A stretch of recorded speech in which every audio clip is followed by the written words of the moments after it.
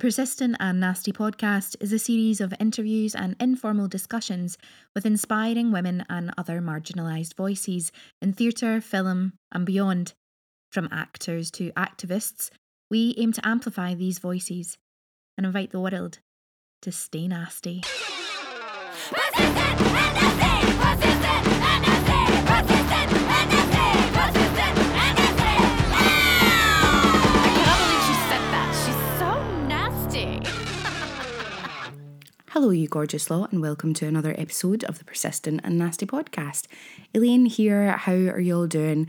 Hope you're taking care of yourself, being kind to yourself and each other. In today's episode, Louise and I chat with the incredible Leyla Josephine.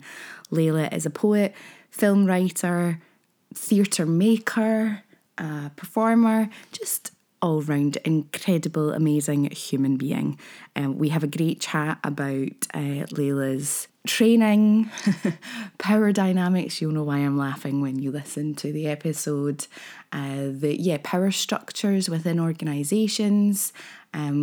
We chat what we would do if we had a lot of money. And we also just discuss art and, that big question that we ask ourselves all the time, do you have to suffer to make great art?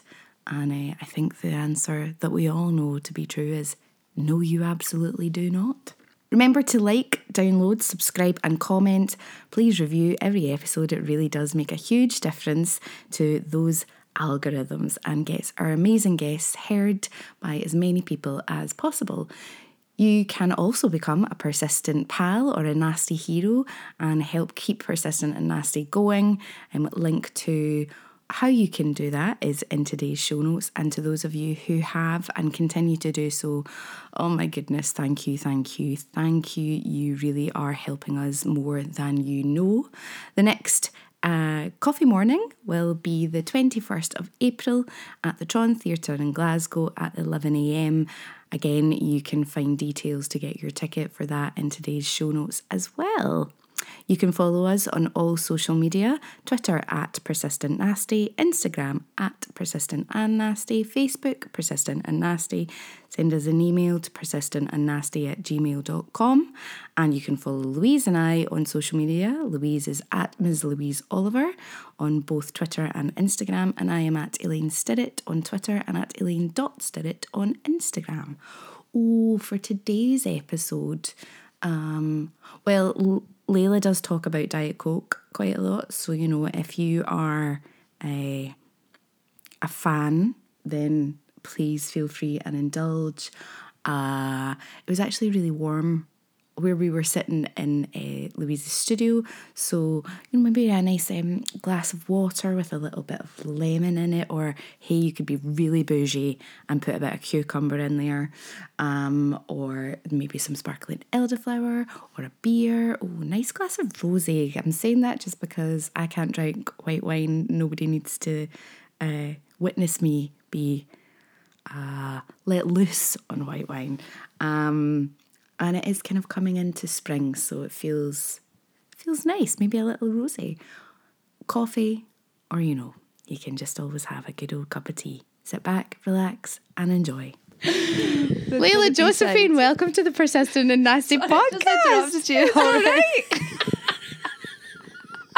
We're off to a great start, folks. I think that's going to sum up what's just about to happen. I'm excited. It? I'm so freaking excited. Also, you're using our first time using our new equipment, so it's very exciting as we're in Louise's. We're in the studio, but without any of the equipment that comes with the studio. That's for safety reasons. For safety. What yeah. safety? Because Chris isn't here. Oh, right, okay. And Louise doesn't know how to work it. How would Chris feel about us having coffees and teas in here? Well, since I work in here 3 days out of the week, he just has to deal. Okay. I've actually never thought about that. Yeah. I don't like people like... Well, actually, I don't care. I don't know why I was about to say that. I worry about it. I don't. But I feel like Chris would. I feel like I should because I'm really clumsy. Don't put ideas in his head, Leyla. No, Chris is going to be listening to this like, that's it, they're not getting fucking back in there again. Does Chris listen to it? That's a good test of the relationship. Actually, I don't think he does. Yeah. No. It's probably like, I can't listen to it. There's a buzz constantly Yeah, through it that we wouldn't even notice. That we're not noticing, totally. Yeah, it would just make his temple twitch. Yeah. So Leyla, Josephine, welcome. Thank you for having me. So Very exciting. excited. Hi. So Leyla, you know, if people don't know who you are, first of all, how dare they? Poet, writer, filmmaker, Yeah. performer. Yeah. I mean, we're having to move some curtains here, people, because it's actually Oh no, I like sunny. the sun. Is that to you? No, I love it. Don't don't hide it. God damn, I'm There's a I'm lot of basking. there's soundscape I going on could and actually move everything out the today. way, but what I'm doing is covering my face so I can still sit in it. Perfect. Yeah. You bask like a lizard, my friend. You do it. Oh, I love it. I'm the kind of person that will never wear SPF. Like, I have a skin care routine, but like SPF is not on it. Like I am happy to get wrinkly if it means that I get some sunshine. Excellent. For everybody else on a medical note, we do suggest We SPF. do suggest that you wear sun lotion, please. The cavemen never had it. This is so true. But they did have an ozone layer, though. Yeah. We have an ozone layer. It's just got a massive fucking bit hole in fucked. Do you know what? The planet is going to catch fire before I get skin cancer. So. And then my skin will be fucked anyway. You It'll live be your like best Pompeii. life then. You live your best short life. Also, freckles are in, baby. Freckles are in. So Anyway, yeah. So yes, that is my title. Those are the things that I spend my time doing. yeah. I'm quite flaky and all over the place, which is why I think I do a bit of everything in terms of making. I know we've had 2 more conversations since you. I'm circling I'm good. back. I'm good. Well, we should circle back Yeah, for because I listeners was- who maybe don't know who you are. Oh, yeah. Like you said, Elaine, how dare they? Maybe we should get a bit of a potted history of you, how you Yeah. started. So I was born in 1991. I loved, we were just talking about him actually. I loved youth theatre where I was taught by Johnny McKnight, and I think he has probably been one of my biggest influences. He used to make us do aerobics at the start of every Saturday morning class, and that's not what you want to do when you're a 15-year-old teenager that have been out in the tear the night before. Sounds like he was just doing that for a laugh. Yeah, I think he Definitely. was. Just to He torment you. loved it. He used to do that thing, when you hold your arms out and you have to do the little circles, but you do it for ages. I think it was his chance to get a workout for himself and get paid for it. So, but yeah, so that's kind of youth theatre is where everything kind of started, and then did the CPP course, which is the Contemporary Performance Practice course at the RCS, the cult, as I like to call it, which ended up being a disaster. But I did learn loads from it, but it's obviously very controversial if you're in the Scottish theatre network. Yeah. And I was in the cult, and I truly believed in the cult until it all fell apart. I mean, I want to talk more about the cult, but we'll continue. Yeah, I can talk about the come back to cult that. for We'll sure. come back to it. But yeah, I actually left school early to go, so I left in 5th year. So I was very young on the course. I didn't have a clue what I was doing for the first 3 years. I think I was just rattling around trying to get through. And then my last 2 years, I really enjoyed it. And then I was like, oh, patch this. I'm going to work in a bar for a year. Had a great time. Really worked on my social skills. And then I went abroad and lived abroad for 2 years. And then I came back and I was like, right, let's make some shows because I love it. And I made my first show, Hopeless. Did a friend run, did a tour, and then I made Daddy Drag a couple of years later. But I forgot that's my theatre stuff. But then when I first left uni, I started doing spoken word and poetry, just as a way of coping with some stuff that had happened in my life. My dad had died, I'd had an abortion, and I just started writing to try and work through that. And then Sam Small and Deep was like, oh, you should come down and do some of it. And I was like, oh, I don't think it's really poetry, it's just writing. And he was like, oh, you should come and do it anyway. And I did it, and I started doing that more regularly. And what I loved about it was so instant. I could write something and then it was made. And I think with theatre and film, it takes so long to get anything off its feet. There was a real urgency that I loved about, doing spoken word. That I could write something just before I went, and then I could perform it, because I love attention, and if I can get there faster, that's the key. And yeah, so then I won like a slam at the Royal Albert Hall, the first slam I competed in, and it was like a really big deal. And then that just kind of catapulted me into this world of spoken word, and it's been a really interesting career so far. And I mostly feel like actually things come like I never felt like I chose that. That always felt like something fell in my lap, and I just kind of ran with it. And then that happened with film as well. And so I've been kind of developing in film for the last, it's probably been like 5-6 years now, but I've only just made a short, so that's how slow things happen in film. But I do love that, and that's kind of where my attention is now. And I brought out a poetry book last year. So yeah, that's kind of me, I think. Just a few things. Just a few things. Just yeah. I mean, I want to talk about the cult. I know, I was looking at you, she's looking over me going just like... the gossip, straight to the gossip. You're like, you've done all these amazing things, but let's talk gossip. I mean, I want to talk about all the amazing things, obviously. And cult was fundamental to all those amazing things, though, you know. I mean, it taught me so well. I mean, I don't know how much you want me to explain what happened, because how much, whatever you feel comfortable with, but I'm interested in why you refer to it as the cult. Well, the structure of it works exactly like a cult, right? It's a group of people that come together that spend time doing hobbies, I suppose, or like practicing some sort of we practice, what would you call it? Well, we were making art, but it was a very specific type of way to make the art, and it's all about digging through trauma and working autobiographically and basing your work on your life experiences or your identity in some way.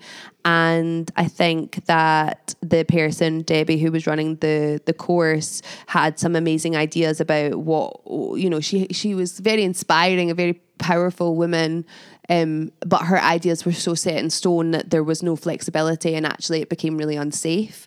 And I think that that's the thing about power, is that if you have so much power, and you have it for so long and no one's checking up on you, then that's when things become dangerous. And also the thing is that the tutors on the course had been taught by her. Like, I had come from the youth theatre, and the youth theatre, all the tutors had been taught by her. So I had been in this like wheel of like, this is how you make work from I was 6 years old, which is, if you think about it, like really intense. And you know, it wasn't until I did Daddy Drag, where I made a show about my dad. I got my mum to narrate it. I was telling all his secrets. Luckily he was dead, so he didn't mind. But you know, I minded, and my mum minded, and my family minded, but I was like, but it's for the work. It's for the work. And I made myself so sick. And then that was the time that Debbie got fired, and you know, all this stuff came out about, you know, all this bullying and mistreatment, and that was something that we all knew. We all knew about it. But it was such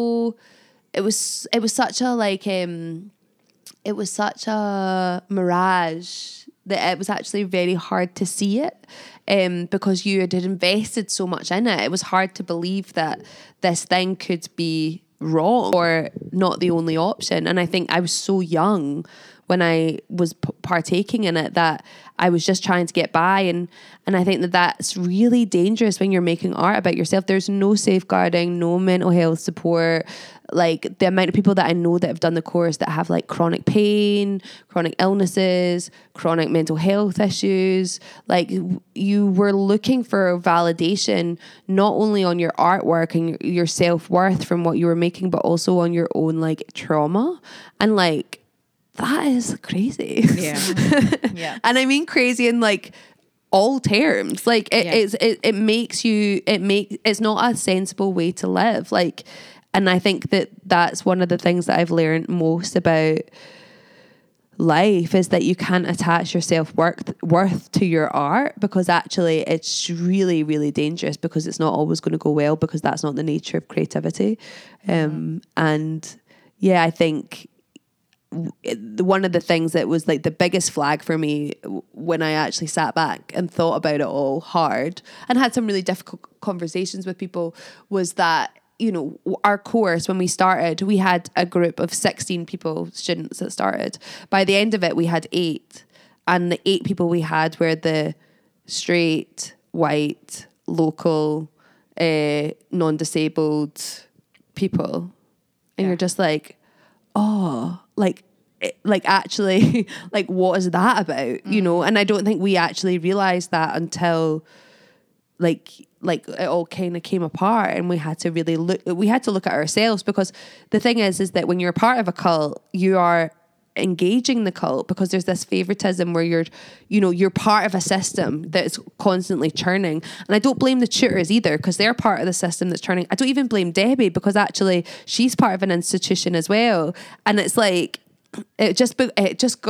somebody should have been checking up on that course, and nobody checked it. And it was a mess. It was a mess. And it's I think the Scottish theatre, there's loads of people that are still really suffering from what happened in those rooms, for sure. Yeah, I know a few of them and had similar conversations with them, and having been in that building as a staff member and just seeing it sort of from out on the periphery, I'm relieved that that's been changed, that there's been an overhaul there, because the people are still kind of, and from the conversations that I had, like, it feels like they're just coming to terms with what happened. It's like, oh God, that put me through the ringer, and now I'm dealing with the consequences because the healing starts now. I know. And it's just there's something so dangerous. I think one of the most dangerous things we encounter as artists in this industry is anyone who subscribes to the idea that you have to tear yourself apart in service of your art. Like, it's just, I just don't subscribe to it anymore. Whatever discipline, whether it's writing, acting, acting courses, there's so much of this. I'm going to break you down to build you back up again and mine your trauma. And like, I had an acting tutor who did that to me, just like broke me to the point of like, I was just in sobbing bits in front of the class. And he was like, great, there it is. And I was like, no, I'm not acting. This is me. What do you mean there it is? This is just me broken and need of therapy now. Like, I'm not acting. This is and then genuine probably trauma. left you for the rest of the day. So you're left with all of that. And it's there's just no support. Like, that's not art. That's just damaging people. Totally. But I totally agree with that. And it's really hard, because there are aspects of like what I learned there that, are totally fundamental to my practice and have made me the person that I am. And I've met some of my closest friends that are my family, and like, well, that's the fucking cult talking, isn't it? It's my family.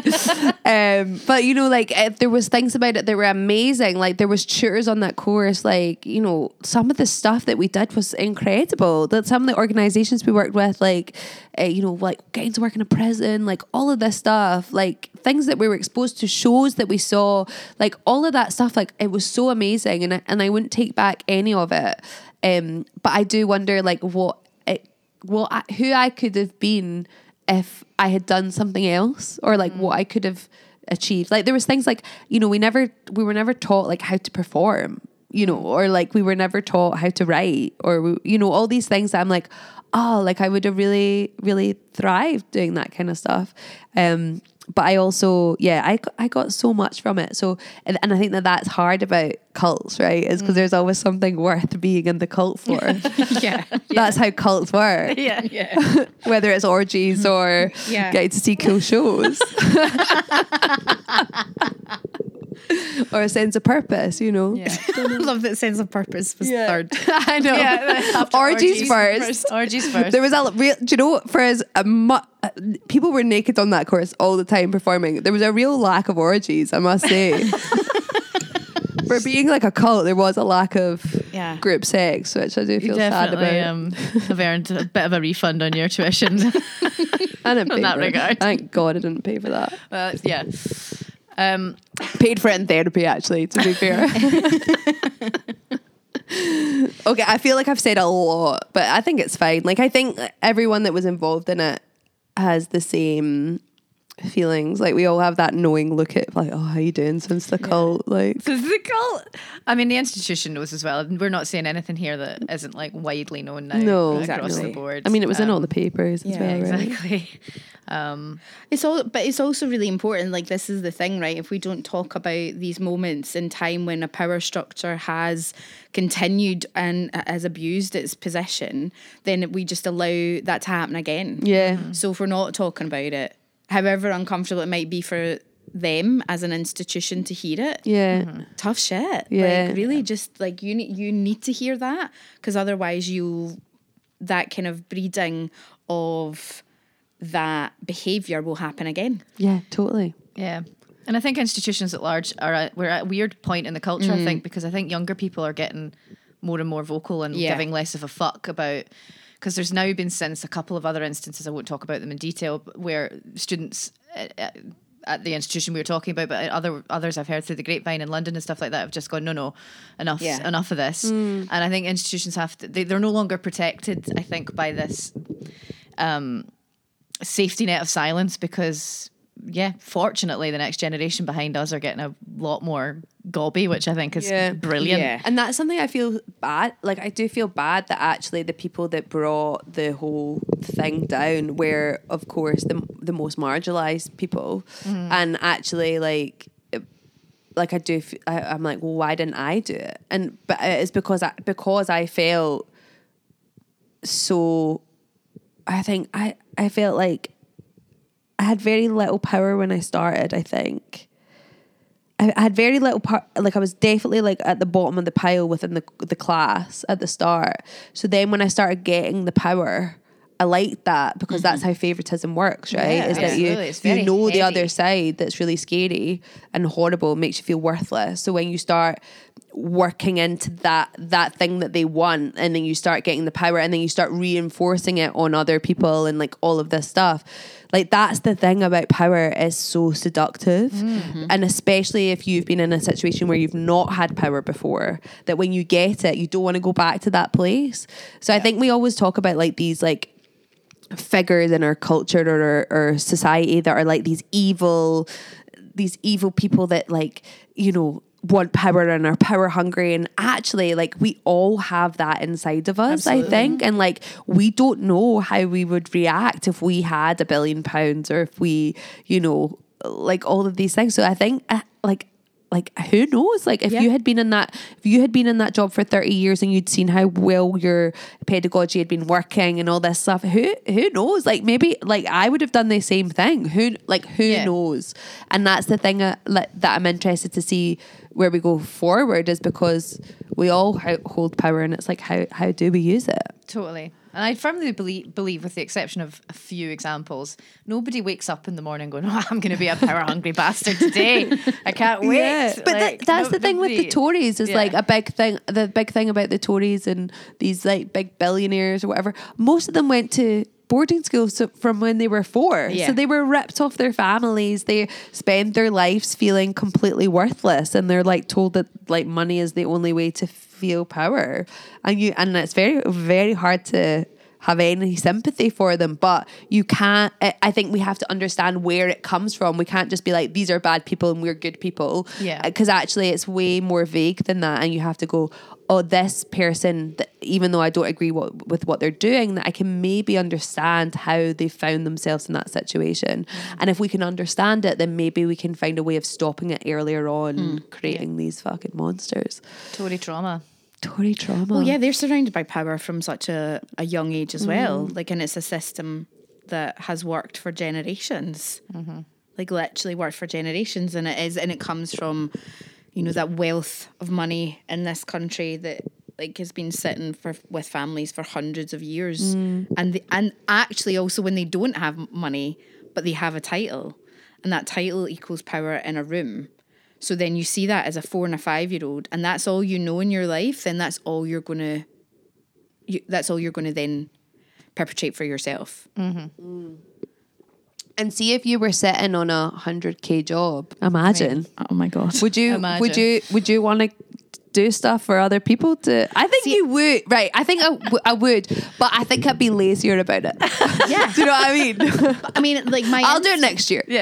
My instinct is to say, absolutely, of course I would. Yeah. Of course I would. But then, if I was getting 100k a year, I would be like, On more holidays. absolutely on more holidays. Yeah. Weekly massages and all of that. But I would want to think that I absolutely would continue to do the work that I'm doing and put money into that. I don't fucking know. Who knows? I don't know. I might be like, oh, this is absolutely delightful not to have to worry and fight and do all of that stuff. So I'm just going to go and just be in my little bubble, which gonna is go to a Bali. lot. Yeah, but I think a lot of people want to just do, because actually the other stuff's too fucking hard for them. So if I'm on 100k, 120k, 150k a year, I get to live my life without anything really hitting me, and that I don't really need to worry about anything else, so I don't see it maybe as clearly. See it, I think you don't it's see it. It's the water you yeah. swim in, isn't it? I think that's it. Like, it would be a difference between you getting it handed to you now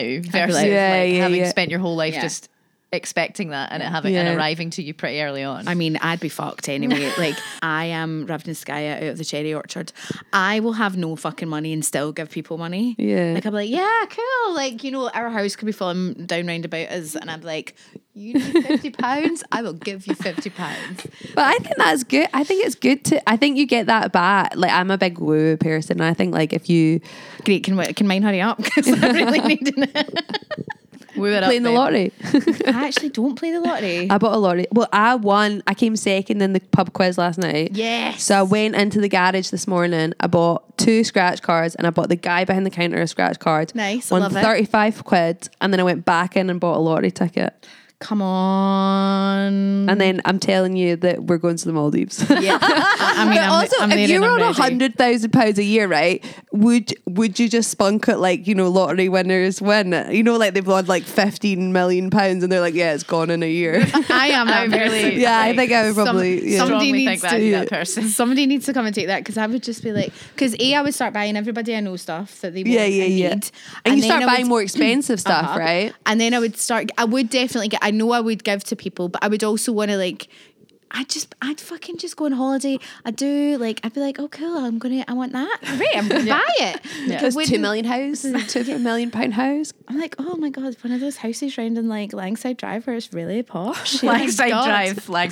Well, That's where you go. You can think bigger. You think bigger than Langside. The big houses round at Langside train station. But do you know you say that though? So but I'm cute. like, I love I'm that like, your expectations I are know. so beautifully managed. I know, but I want that big house round the corner from me that's 5-bedroom old house that's That's worth so nice that you that's- don't yeah. want anything that much more than what you've got. And I think Yeah. I think that's key, and that's what really rich people forget, is that actually the things that, I don't know, I was about to say No, something. do you know what I would just really like to be able to do is and this sounds so fucking oh my god, Elaine, get a grip of yourself. But I would if I had that money, I'd like to be able to just give my sister some money so that she isn't worried about if she's off sick and she can't pay her bills, or pay my grand's rent in our wee sheltered house so that she doesn't need to worry about that. Yeah. Pay my dad's bloody, because he's got arthritis and he went on with his retirement, he bought a hot tub to help his arthritis, but now the energy prices have gone up through the roof. He can't use it. I would just be like, cool, well there's it paid for you. Yeah. Yeah, that's the fantasy, isn't it? That's what I would like. And Well, my you need to pals start playing the lottery. well, first of all, yeah, you need to play the lottery. Or Louise wanted to make her film, I would have just gone, well, there's $7,000 for it right there. Fuck Creative Scotland. I mean, thank you, Creative Scotland, not for Creative Scotland. But also, you made it. Elaine doesn't speak for me. I'm very grateful. Creative Scotland, thanks very much. But are you not on 170% of your total? Yeah, That's not amazing. 170. I think it's 107. Oh, right. Yeah. But yes, we are into our stretch goal at the moment. But this isn't about me. There's another podcast about that you could listen to. There is. That's great This news, is though. about, thank you. It's about Leyla and her film Actually, work. talking about power dynamics, because Yeah. obviously your short film Groom Yeah. has absolutely got that in it. Yeah. Let's chat about that. Yeah, let's chat that's about a really great segue, because actually there was a lot of, when Me Too happened and, we were all talking about the abuse of power from men, I was very much like, oh, well, quite a lot of abuse that I have suffered from has been from women. And it looks very different, I think. And that was something I really wanted to explore with the character of Skye. So this is the short film that I made called Groom. And yeah, like, I think we did quite a good job at it, because I think people really don't know how to feel about that character, but they recognise her, I think. And I think that we're much more subtle as women about how we abuse our power. And yeah. I think it's but also fascinating. Hannah in the film as well, she also, you know, there's moments where she takes power back. It's about a young girl that goes for a work at a nail salon, and her boss is quite coercive and manipulative, and she has to kind of battle this like hypersexual reality of nails and hair and body modification and stuff like that, and she kind of falls in love with the environment, and you know, there's an opportunity in the film for her to kind of throw somebody else under the bus, and she takes it because she can see that she can climb up the ladder from that way. So I was like really interested in like how seductive power is, and how we take our power back when we don't feel like we have any, and I think that's very, I'm a Scorpio, so I'm really interested in those flawed women, and I think I write from self because these are temptations that I have, and I think that is, you know, I the course taught me that I should always write from self. But what's great about film and working in fiction is that I'm able to really separate myself from it. So even though I'm like influenced by it, and I'd say there's a little bit of me in all the characters, it's not like I'm going, in this situation in my life, this is what happened and I want you to judge it. It's more like, okay, well, how can I take this felt understanding of something I really want to interrogate, but then I just dropped something. It's okay. It's all right. It's just the headphones. Oh, that's fine. I'm sorry, Chris. It's literally about to say the same. But yeah, so yeah, that's what I'm really interested in, and I just keep going back to this idea of power, like within all my work, and that's something that I'm really interested in. And I love flawed women characters because I am a flawed woman character living my life. Yeah. Aren't we all?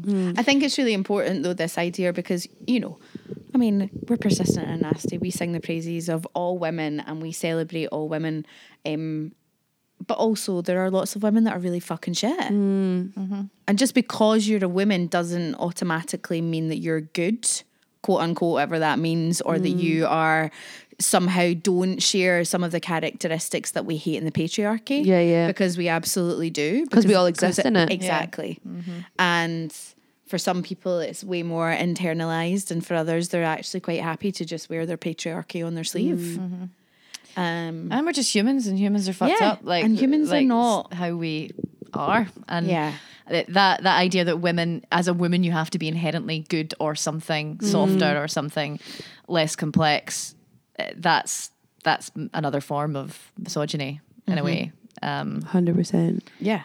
But could we talk a bit about the process for Groom? Like, what was the journey? How did it, like, when did the idea come to you? Was it originally something else? Was it going to be theatre, or was it always going to be a film?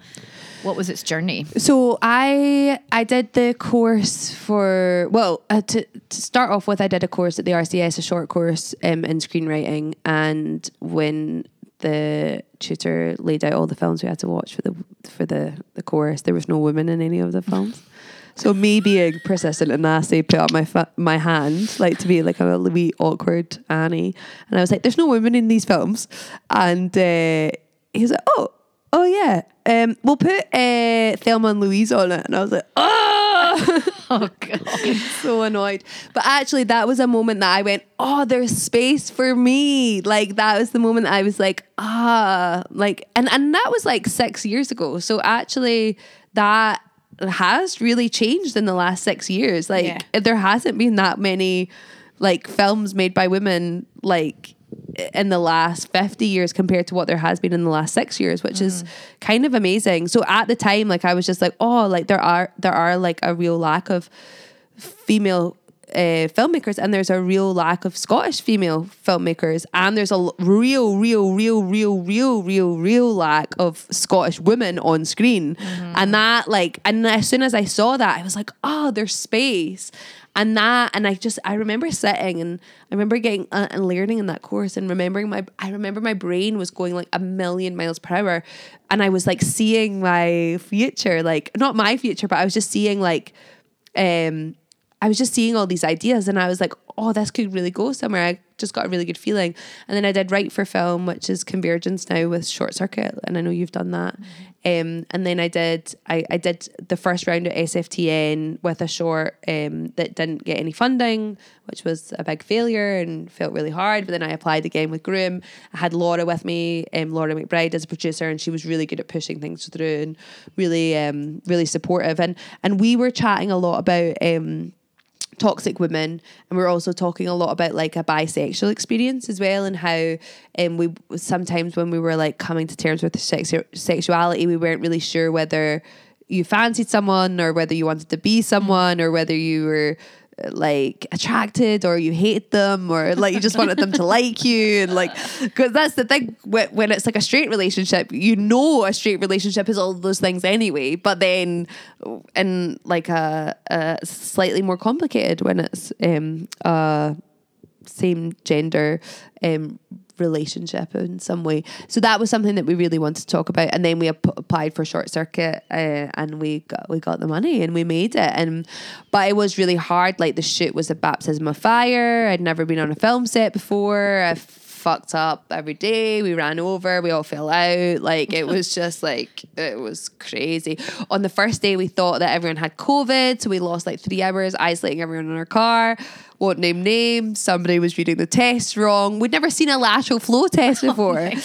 And yes, but anyway, we were just so delighted we didn't have to pull the shoot, but it just meant everything was pushed. We were really late getting a DOP, so we were like making decisions on the spot. So the tension in the film is from our tension. Like it was like a really, really hard thing. And I see pictures of myself doing it, and I'm like, I don't look well. Like, and I know that from every project that I do. I'm like, I look at the photos, I'm like, you don't look well. Art does not suit you. You look miserable. The film, it was so funny because like when we were editing the film, I was like, this is garbage. I genuinely believed I had completely fucked it. I was like looking at it, I was like, this is garbage. I was like, I really fucked this. I've wasted this public money. And do you know what? Like, at least I tried. Like, I'm going to go back to theatre with my tail between my legs. And then, like, we got a couple of things that happened, and I was like, I couldn't believe that people thought it was good. I couldn't believe it. Somebody said to me, they were like, oh, it's kind of like an episode of River City. And I was like, yes, that's what it's like. And then, not that there's anything wrong with River City, but I was like that. And then what I realised is just because it's a Scottish woman on screen, you go, the only other time I see Scottish women on screen is in a domestic setting is in River City. But actually, what I started to realise is that it wasn't like that at all, and that actually it had much more complexity, but I was so involved in it, I couldn't see it.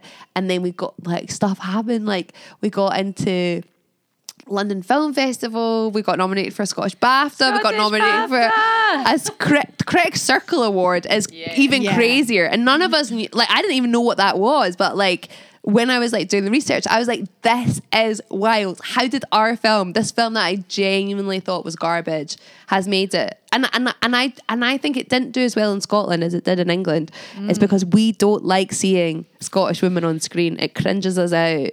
That's really interesting. It's really interesting, and it's so messed up. But I mean, I'm just like honestly, the whole time I was like, I can't believe that this is happening. I met Paul Mescal and Florence Pugh, and I was like, I cannot believe Groom has got me here. This film that I was like, I honestly thought it was garbage.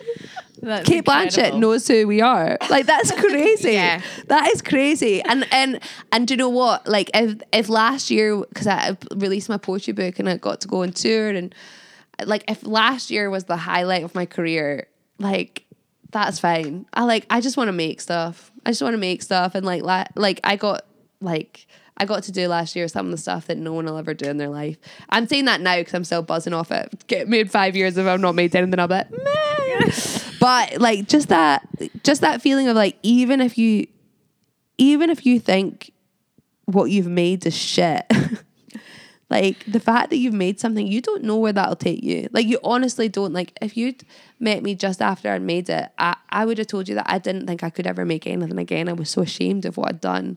And that's just crazy. But I think that that's the thing that we don't talk about in artists is when we're making art, is that there's this phase of like real vulnerability, and putting yourself in the arena is not easy. And that's what I'd say, like if you're making anything, it is really scary and it's really vulnerable, and also you just need to keep making. I don't know what I'm trying to say just now.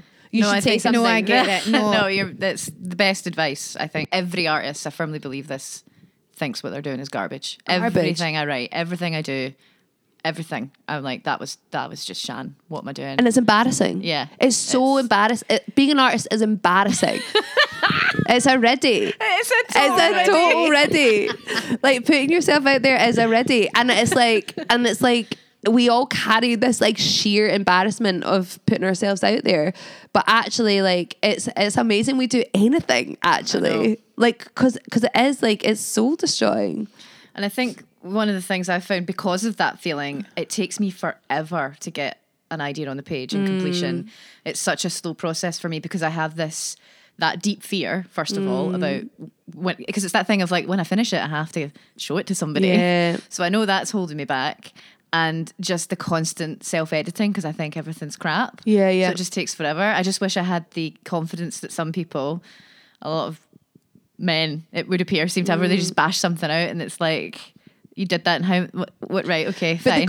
But the culture, the society that we live in, the capitalist society that we live in doesn't allow space for failure. Yeah. And actually creativity is about failing, and it is about sitting down at the page and writing something bad. Like, and I think that that's what we're really bad at as artists, and actually as people and this capitalist society, we're really bad at being bad at stuff. Like, it's actually really, really good to do something new where you're actually terrible at it and you are garbage at it, because what that does is it like builds up your resilience. Because actually sometimes it's not just it's not just talent, it's actually persistence, and it's actually like keeping to going.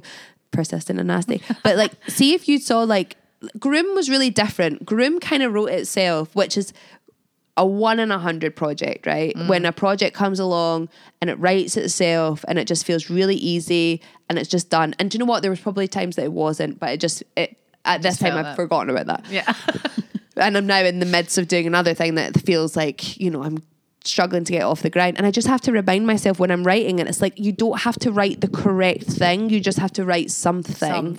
You just have to write something, and that something will get you to the next thing, and the next thing might take you back to the something that you know wasn't right to then change it.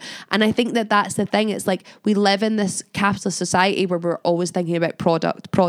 What's the product? What will this thing do for my career, for my life? And that's because we're all hustling and all of that's involved, but we don't have time for the process. And a key part of the process is being garbage and being shit and writing rubbish stuff, and that's to do with time. It's about being able to have the time to fail. You know, like I have the time to fail because, do you know what, I'll come back and I'll do it again and I'll do it again. I'll do it again until it's right. But because we're like writing and, you know, the tiny little frames that we can, the tiny little time frames that we can, we don't have time to fail. It's got to be perfect every time. Yeah. And also our self-confidence doesn't allow us to fail either, because especially I think if you've done something good, it's really hard to go back to be doing something bad. Yeah. And it's just like building that muscle. It's building that muscle of failure. And that's something that I always teach in all my writing classes, is like, it doesn't have to be good, it just has to be done. Like, and that's the thing, like, something good will come along if you write enough. So Preach. There's something really interesting though in the sense about the time of not being given the time to fail, and as artists, like talking about feeling like everything that we do is shit and it's already being an artist, right? But I also wonder if that is again something in our society that doesn't hold any, and this is, I'm talking generally because obviously this isn't for everyone, but we don't really hold artists to a high level. We hold celebrities to a high level, but we don't hold the people who are making the art to a high level, that are doing the community work to a high level, who are doing the workshops with children, who are dealing with the, you know, whether it's anti-sectarianism, anti-racism, anti-bullying, you know, like the list goes on and on and on of the things that people do. Even like nurses. Yeah. You know, it's the doctors that get the credit. You Absolutely. know, like, that. People that clean the hospitals, like stuff like that. Like, without cleaners, we wouldn't have hospitals, and it is like one of my things that I'm just like, anyway, I'm going to not. no, it's all relevant. It really well, 'cause is. It's also, that was me about to go on a rant about Thatcher and the fact that, you know, people talk about her as a feminist, and I'm putting that in quotation marks because for some people she may have been a feminist, but she was she deliberately and systematically took away the role of and privatised the role of cleaners in the NHS when they were initially an NHS employee, which meant that they had a far higher wage because they were in the NHS. I didn't know that. Yeah, and Thatcher took that away and privatised it so that it was then put out to tender to private companies who then paid their cleaning staff less. Yeah. And the majority of those cleaners at that time were women. My granny being one of them. So it's like... My granny was a cleaner in DiMaggio's, and she used to steal from them all the time. Superb. I hope she got some nice pasta and a good bit of pizza. Yeah, I think so. But that, like, yeah. But yeah, but I think my other thing is like, and I think this is something that government needs to do, and I know there's money's tight and all of that, but if you do not fund your artists, whether that's a living wage, so that they can actually fail, because you said, oh my God, I've wasted public money, and that really struck me in that, but you haven't wasted public money because you gave people a job. That's true, yeah. Yeah. Like you employed people for that length of time, Yeah. so that was not wasted. So even if it was garbage, they would have got a job. Yeah. But it's that thing of like, so the end result always has to be perfect, but we're forgetting about all the stuff in between of the people that are employed, the scenery that is then used, whether that then gets people to come and visit our country. Yeah. It's like all of it is all put in together, and I think we as artists feel really low down in the pile because we aren't supported by our government. No.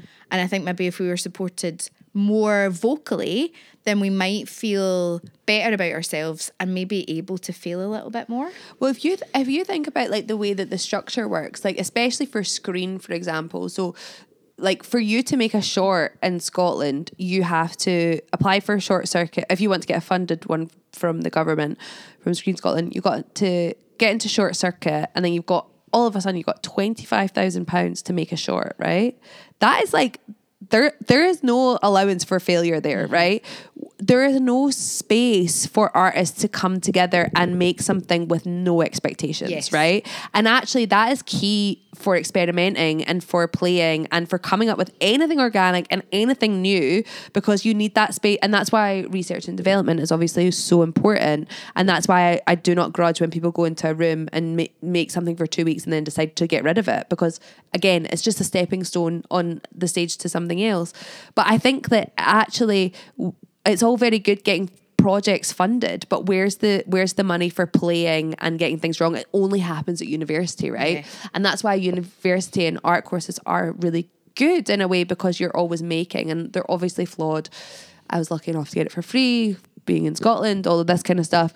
But like, where does that exist for people that don't want to go to uni? Or where does that exist for people that are art? Because it's such an important part of like creation that actually I just feel like you can't do anything with no expectations. Everything has to have a product. We live in a world where everything has to be like something has to be shown at the end of it. Yeah. So something sellable needs to be made. Yep. 100%. And even the small pockets of money that are available that claim that they're just for that, they're not really, because they're heavily oversubscribed, hugely competitive, and everybody who applies is doing it with an end goal and a product in mind. It's just a bit more. I can't say anything because I'm like in the pockets. Yeah, it's yes. See, this is what happens when you have power. I'm like, I can't critique these people. I can't bite the hand that feeds me, and quite rightly so. I'm in a new cult. Back off. It's a sexy one, but it's a sexy It's a cult. sexy one with networking drinks. You don't get that in the other cult. I know, right? I do love a networking drinks. I mean, I do and I don't. My anxiety goes through the roof, and I'll then just I'm take like, anything. everybody hates Anything me. that's But free. if there's a free drink, happy days. I think, Food but the free thing drink. is it's like those things are key, and I think there is too much alcohol involved in them, and the canopies are always too small and fancy. However, those things, what I've realised when working in screen, are so great because I actually have such a supportive network and friendship with loads of people that work in screen, and I never had that in theatre. I felt out on my own in theatre completely. Whereas with these networking things, even though they feel like they're just like, I don't really know what they're for, but actually they are for building networks. It's a connection, right? I think maybe we should stop soon. I'm obviously like not as... My Diet Coke is wearing off, guys. I feel like I figured out that these networking events are for building networks. but film And is welcome different. to my definition show. Film is different in that sense of you've got to find distributors and you've got to do all of that. So it is different. More collaboration. Yeah, than it is in theatre. So I think probably that is, you know, the end game with all of Yeah. that stuff. But actually, theatre should be taking a leaf out of that book. because 100%. It's so vital because also, you know, it's part of the reason why we do the coffee mornings, right? Yeah. Nobody's like making a bit of art from, well, who knows? Somebody might. Some sometimes. people It's a stepping actually stone. they have. Some people have met at the coffee mornings and found a connection and a collaboration came out of that. And Stepping stones. yeah. I mean, we're just It's not giving just- you alcohol. Well, apart from the Christmas one, and everybody got absolutely mad with it. So we've learned our lesson there. it was great. Was there any kissing under mistletoe of people that shouldn't be I can't kissing? tell. So yeah, We don't do that on this podcast. We don't kiss and tell. we don't kiss and tell. I'm disappointed at that, gals. when we stop recording. No, actually, I don't think there was. No, I don't think there was there? It's because it was the early afternoon. We need more drama. I just want to ask about your poetry. Yeah. And your poetry book. Yeah.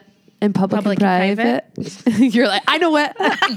Don't say it because I know it. Leyla very kindly sent me a copy of it a few Beautiful. weeks ago. It is beautiful. It is. Beautiful. And I can't take credit for it being beautiful because I didn't make the cover, but Emily Wilde did, and she's done a beautiful job. It's a beautiful book, but the poetry is beautiful, and there's so many lovely, moving pieces in it. And one is about a funeral, and I read it just after my aunt died, and it was probably not the right moment as I was reading it, but it was really gorgeous. Oh, thanks. It was really gorgeous. Like, it really moved me. Yeah. It's, like I think all poets have a funeral poem, but mine was more about like feeling, because the book's called In Public and Private, I'm really interested in that inside world and that outside world and how art can kind of be a gate between those two places. And I think that was also from the cult. But also like feeling like, you know, at my dad's funeral, like a big part of it was, you know, feeling very seen and what that means, you know. And I think the last line is, I take my shoes off, my tights sodden with dew, as I make my way back to the black hearse. The driver in his black hat yawns like he's seen it all before, but I consider it my best performance to date. So this like idea that we are always performing, and especially in moments that we feel like our whole foundations are collapsing, like we are stepping into that performance mode. And that's what I'm really interested in with this idea of, I suppose, like performance. For me, like there was never that much of a difference between who I was as a person and who I was on the stage, because I always felt like I was putting some sort of mask on for both of them. And that was what I was trying to explore in the book, I think, as well. And what it meant to tell your secrets on stage, because it never really felt like you were telling the truth, because you were always saying it in a certain way, you know, and that's what the book kind of explores. And I think that was like a really, just to circle back, that was a really like difficult decision for me to make, because I had all these realizations about, you know, wanting to make work that wasn't really vulnerable, that wasn't really exposing, that wasn't mining my trauma, like all of this stuff. But at the end of the day, like when I write poetry, I still do a lot of that stuff, but I just feel like way more aware. And I'm like, there was poems that never made the book because I was like, oh, I don't want to do that. I don't want people to know that about me. And I think also it being written down is like, there's a different boundary from being on stage. And yeah, and also you're also like putting it out into the world where it just exists on its own. Whereas when I was doing like Daddy Drag or whatever, I was very much there in it, like experiencing the audience and their emotions back to me. Whereas with the book, it just feels a bit safer, I think. And I had more you really have so much time to think about exactly what you're doing, and like the editing process is like really allows you to spend more time protecting yourself. But yeah, like that poem Funeral is quite old now, but it just goes through so many different edits. You know, it's always changing. But There's so many beautiful poems in it, and people should get it. thanks. And I will be linking it in the show notes. Yeah, I've got like 100 left, so please buy them, because then I can change the typos for the next round, which there was many, but we're okay with failure. Yeah. Okay with I was not okay with failure. I honestly was not okay. Like I was like, it's like a hangover when you put out a piece of art. It's like you have had sex with someone you shouldn't be having sex with, and you have to, like, the next morning you have to be like, oh my God, this is already. It's really interesting though. So I'm dyslexic, so I didn't notice any typos. Well, I'm dyslexic. And my brain just changed it to what I thought that you were meaning. Yeah. Well, the thing is with poetry, there's very specific things like grammar rules, and like if you're making a choice within a poem, you've got to stick with it, and like all of these things that I had to teach myself, like things that I didn't know, like I just had to read. And like dyslexia, like you talk, Louise, about how you are always, you know, when you're writing, you're always self-editing and you're always thinking you're a failure.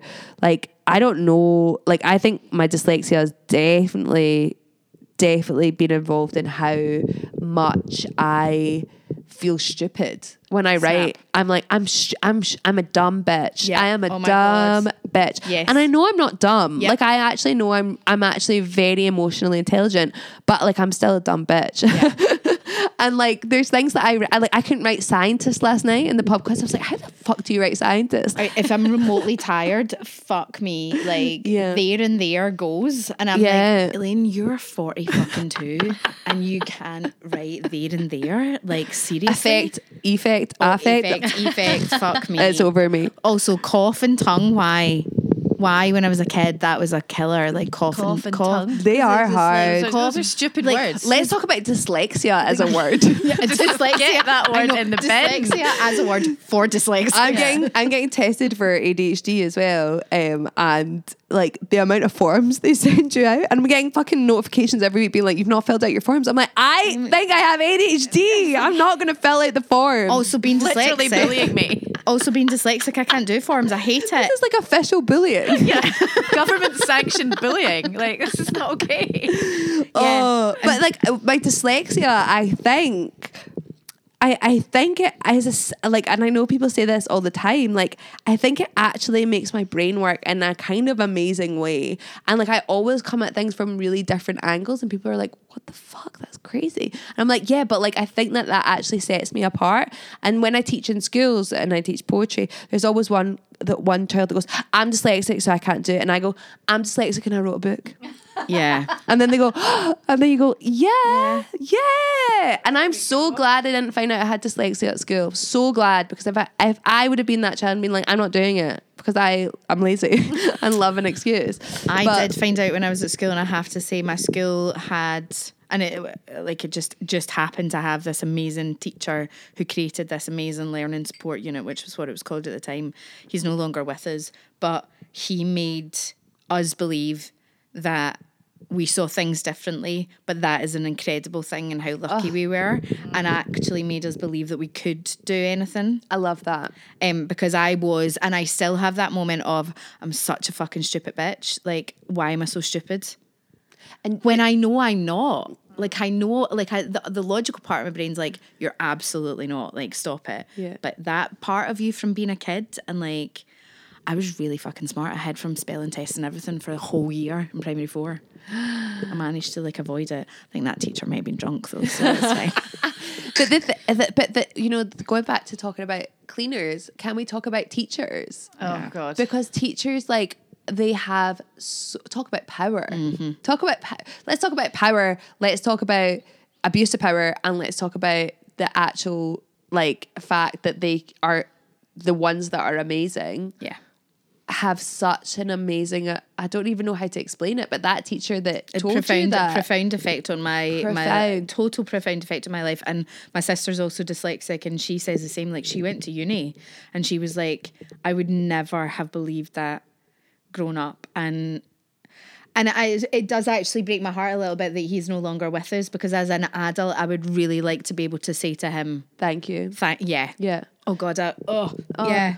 But do you know what? He will have known. Yeah, I think He totally will have did. known, because if he believed, like, in that, he will have been able to see the effects.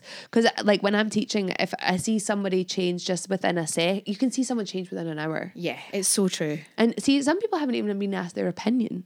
Yeah, like, ever, children. I know. And, like, to be told that you are valuable. Yeah.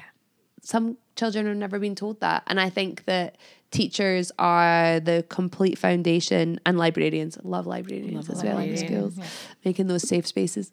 But I think that, you know, as we're watching the teachers strike down south, because the teachers got their money up here, didn't they? They did, yeah. Scottish Government have actually managed to avert the strikes, Which is obviously, with the great. nurses, and then sort the stuff. It's probably because they were taking money from their own donations. But anyway, we're happy to see it go to the teachers. But what I was going to say is that, like, the for me, like, you know, you're talking about, like, the community practice, they never get held up. They never get. So it's interesting when, you know, when I get to do all the glitz and glam stuff. But actually, the things that have probably had the best and biggest effect and that will leave their mark are the things that we don't talk about on the podcast, or the things that there's just a very small amount of people. I don't put it on social media, like all this stuff. Like teaching for me and workshopping and all that stuff it's not a side hustle. It's in order for me to receive the creative goodness that I get, I need to create space for other people. And I think you guys know that, because this is what you do. Like, it's an exchange. You can't just take. You got to make space, because the thing is that the people that came before us made space for us, and, like, we just got to keep passing that on. And I think that is something that we need to just, like, really celebrate and be like, oh, I saw you did that workshop in the school. How did that go? You know, like, stuff like that. Because actually, I think a lot of people see, especially poets, I think, see their job is to be a poet, and then they're like, oh, but I need to make money, so I need to do workshops. And it's actually like, no. Like, making space and interacting with other people's writing not only betters your writing, but also it's just fucking good juju for your creativity. 100%. Yes. Yep. Leyla, Josephine, we could continue to talk to you for literally hours. I know it. Literally bursting for a piss. So Yeah. I'm not going to piss in Chris's studio. No, He don't. wouldn't like that. Or on Louise's beautiful teal covered chair. We do have one final question. Oh, yeah. Which is the persistent and nasty yeah. question. Yeah. So, Leyla, Josephine, all Louise's tummy. I made it all the way through, almost. Leyla, Josephine, what does the phrase persistent and nasty mean to you? I knew you were going to ask me this, and I didn't think of an answer. Persistence is key. Show up for yourself every day. And the nasty part is about just knowing what you want and not doing anything to stop you getting it. That seems like probably everyone said the same. Oh my God, did I just define it again? I just defined what the title of your show was, didn't I? But that's gorgeous. That's that what you want? That's what we asked. I think, like, in terms of writing, it's about do like turn up at your page to fail. Like, no matter, even if you're like, even if you're getting it wrong, even if you feel like it already, even if it's cringe, like turn up. And then the nastiest part, So triggered. the nasty part, I think, is about like do the thing that is the scariest, I think. A little bit. And also really key to any good writing is like torture your main character to get them to change. So you can be that. nasty to your main character. That's really good advice. Well, Leyla, thank you so much for joining Louise and I today. It's been an absolute pleasure. Oh, it's been amazing. and Sorry, I enjoy- was just like, I Leyla just knew just I had totally something to do. I just like concentrate. I'm like concentrating on my line. I'm like fixing. Just tuned it. Tuned out. I love it. You're like, I'm like, next Diet Coke, when I'm gonna get it. Obviously, for everybody, I will leave all the details on how you can get Leyla's poetry book in the show notes of today's episode. Leyla is off the social media, so you'll not be getting those deets. Oh my God, thank you so much. Because I was thinking when I was walking to the car, I was like, oh, I might not be able to share the podcast. And then I was like, oh, I'll definitely do it. And now you just, that's so nice. But I will share it when I'm back on. I'm not going off it forever. Yeah. Sorry, I'm just ruining we need to stop recording because I am now close to pissing on the seat. Okay. Thank you very much, Leyla. And until next time, lovely listeners, Stay nasty. That one was amazing.